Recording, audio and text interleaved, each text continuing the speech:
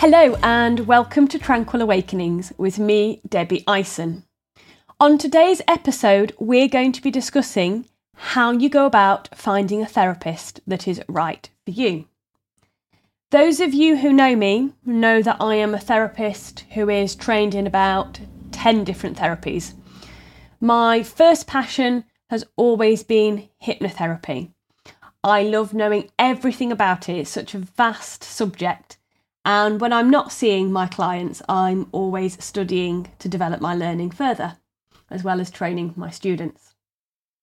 However, over the years, I've trained in more and more therapies because I recognise that everybody is unique and everybody is different. So the more tools that I have in my toolbox, the more able I am to help the people that come and see me. Now, of course, we all know that there are no therapies out there, no medical treatments, no pills. There's nothing out there that works 100% of the time for 100% of people. Therefore, it's really important that you find the right therapy to help you. And it's also important to recognise that if you've tried therapies in the past, if one thing hasn't worked, try something else. Do not give up, keep going. So, when selecting a therapist, I think there are some very important considerations. Now, the first thing that is absolutely essential is that you need to feel comfortable and safe in that therapeutic relationship. You need to feel that you are cared for, that you're listened to and heard, and that the person is going to help and support you through the process. So if you go to see a therapist and they make you feel uncomfortable or you feel unsafe with them, that is a good indicator that perhaps they are not the right person for you. And that's really, really important. So personally, when I'm working with new clients, I tend to do an initial consultation first, where the client gets a chance to come and meet me so that they can tell me about what's been going on, and I can ask them any questions that I need to know, so that they can find out about how I work to make sure they're happy with my methods, and they can ask me any questions about what I do. And most importantly, they can make sure that I am the right therapist for them, because that therapeutic dynamic is so very important. Now, it may not be that you necessarily really like your therapist, but you do need to feel like you're in safe hands and that they are competent in what they're doing, and that you feel in a safe place when you're with that therapist for you to be open up about what's going on, and so that you can be receptive to the support and guidance available to you. So going back to that point that there are no therapies or therapists or medications that are suitable for everyone, it's also really important for you to recognise that if you come across somebody that isn't right for you, or a therapy that isn't right for you, it's okay to say, do you know what, this isn't working, I'm going to try something else. And in order to help you do that, it might be that perhaps you speak to other people in your life. Have a chat with people that you know or you trust that have had different types of therapy. Ask them what types of therapy they've had, and more importantly, who they worked with, so that you can get an idea of somebody who's reputable and somebody who has had proven results.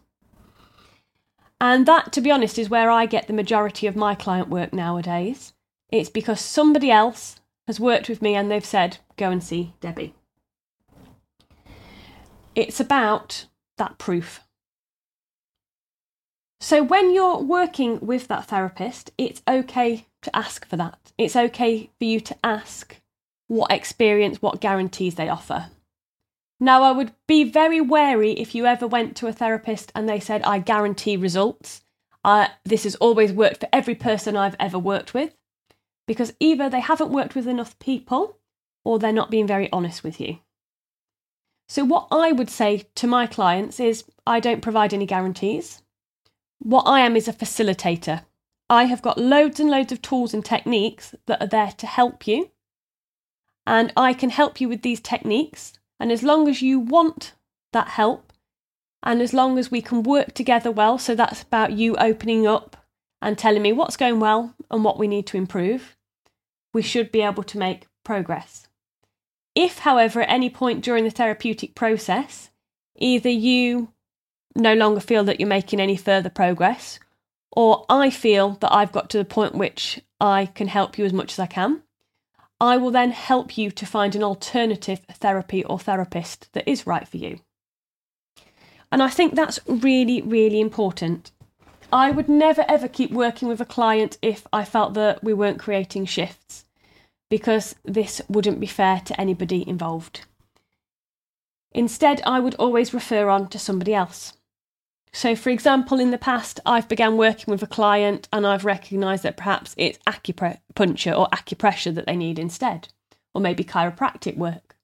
Likewise, other reputable therapists will refer clients to me for the same reason. So check with other people what's worked for them, but it's also bearing in mind that everybody is a bit different. One person may suit one type of therapy and it may not suit another person, and that is okay. So also, when you're working with a therapist, it's important to bear in mind that it may be that individual dynamic that isn't working for you, rather than the actual type of therapy. So a little while ago, I had a lady that came to work with me, and she said that she'd tried hypnotherapy previously, and she'd had 6 sessions with the lady. And this therapist had read off a script, so read off a piece of paper, and had done the same session, the same thing, every single session, 6 times. And after 6 sessions, it hadn't worked, and the client was all of a sudden told that she was beyond fixing. Now, I was horrified by this, but also I felt really positive that that client had decided to keep an open mind to hypnotherapy, because that certainly is not what hypnotherapy is. And instead, they'd come to work with me. And thankfully, they sorted the issue out and they are now training to become a hypnotherapist with me. And that's another really important aspect to discuss. It's the level of training and experience the therapist has had. So when I'm training therapists, I make sure they've had live training, so in-person training, and that I am there so that I can be watching them, I can be supporting them and guiding them in how to improve, and showing them that if there's any mistakes made along the way, how to correct them within an environment before they start working on real clients. And I think this is really important nowadays, in the days of so much online work taking place. Now, some courses are going to take place online now, perhaps a therapist can't get because they're in a different part of the world. I know I've done CPD, continuous professional development courses before, where I'm unable to attend in person.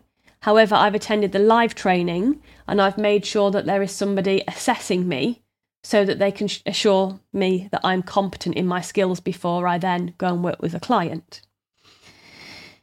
If, however, you have a therapist, when you ask them about their experience and they say they've done a cheap online course and they've never worked on a real person, I would personally steer clear.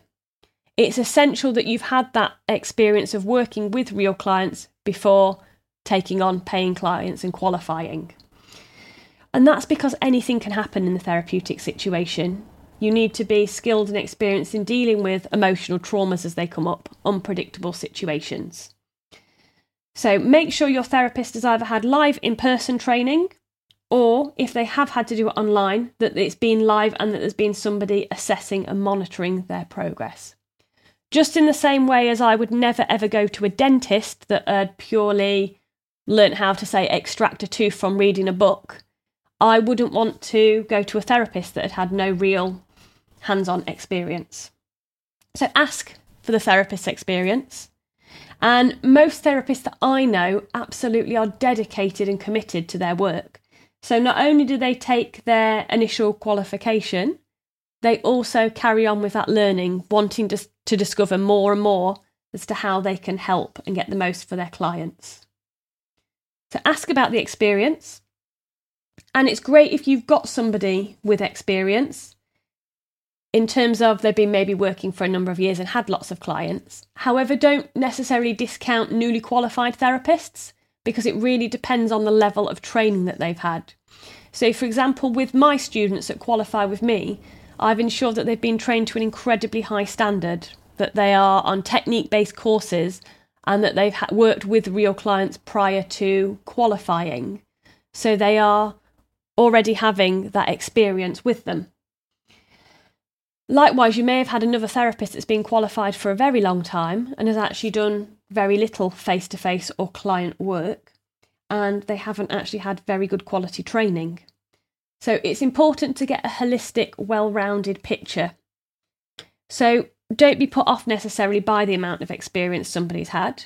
I would, however, be a little bit alarmed if somebody was being dishonest about their experience.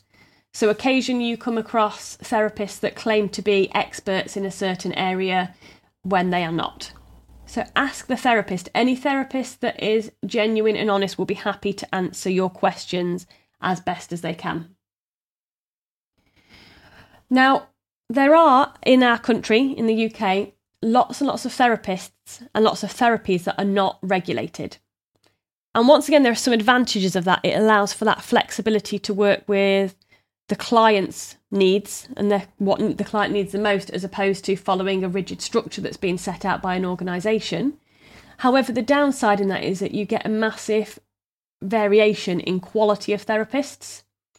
So one thing you might want to check is if your therapist is with any regulatory bodies in terms of voluntary organisations.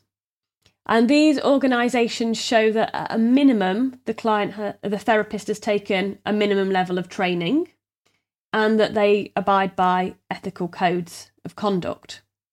However, you will still get varying degrees of quality in there. And also, I've known some exceptional therapists who are not part of any of those organisations. It is personal preference, but you may want to just check whether or not your therapist is part of any of those bodies, and if not, what codes of conduct and ethics do they abide by. A must for me is you should ask your therapist if they're insured. That is to protect you, and it's to protect the therapist. It's to make sure that if anything should happen to you during the session, that there is some sort of cover there. And if I went to see a therapist and I discovered they were not insured, I would not carry on seeing them. Also, what I would like to mention is costs. Obviously, there are varying costs.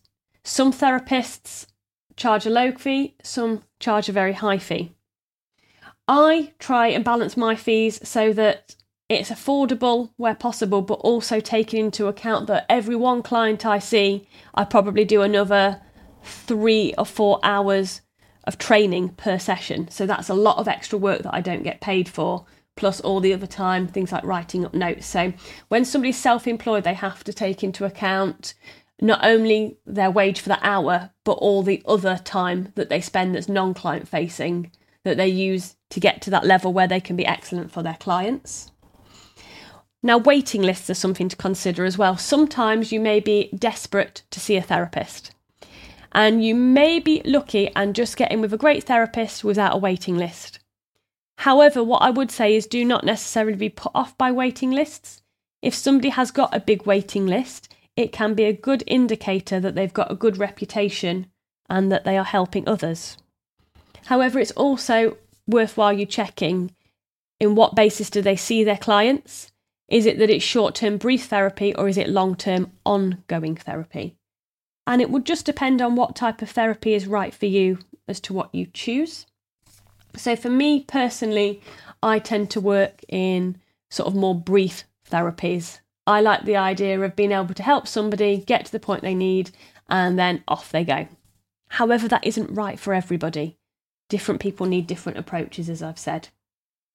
So find out what's involved in the process, and if your therapist has got a waiting list, if you feel they're the right person for you, then it is probably worth waiting rather than rushing into something that isn't quite right. A final thought that I would say is that us therapists, I know personally, I care greatly I want to do the absolute best for my clients. I have an absolute passion for what I do, and I love what I do, and I want to help. So have a chat with the therapist. Make sure they're in line with what your belief systems are, what you feel you need, and I'm sure they will do their best to support you. I hope you found this little guide helpful, and I look forward to speaking to you soon. Take care and have a great day. Bye-bye for now. If you enjoyed this podcast, please make sure you subscribe on Apple Podcasts. If you are interested in what we do, please go to my website, www.tranquil-awakenings.co.uk. As well as information on the therapies I offer, there is also links to my past life regression therapist programme and my professional hypnotherapy training programmes. If you are looking for online training for self-development, please go to debbieison.thinkific.com. And also remember to follow me on social media. Simply on Facebook, type in Tranquil Awakenings to find my business page, and I'm also on Instagram. I love hearing from you. Please do send any comments or questions, and if you have any ideas of what you would like me to talk about on future episodes, please do send me a message.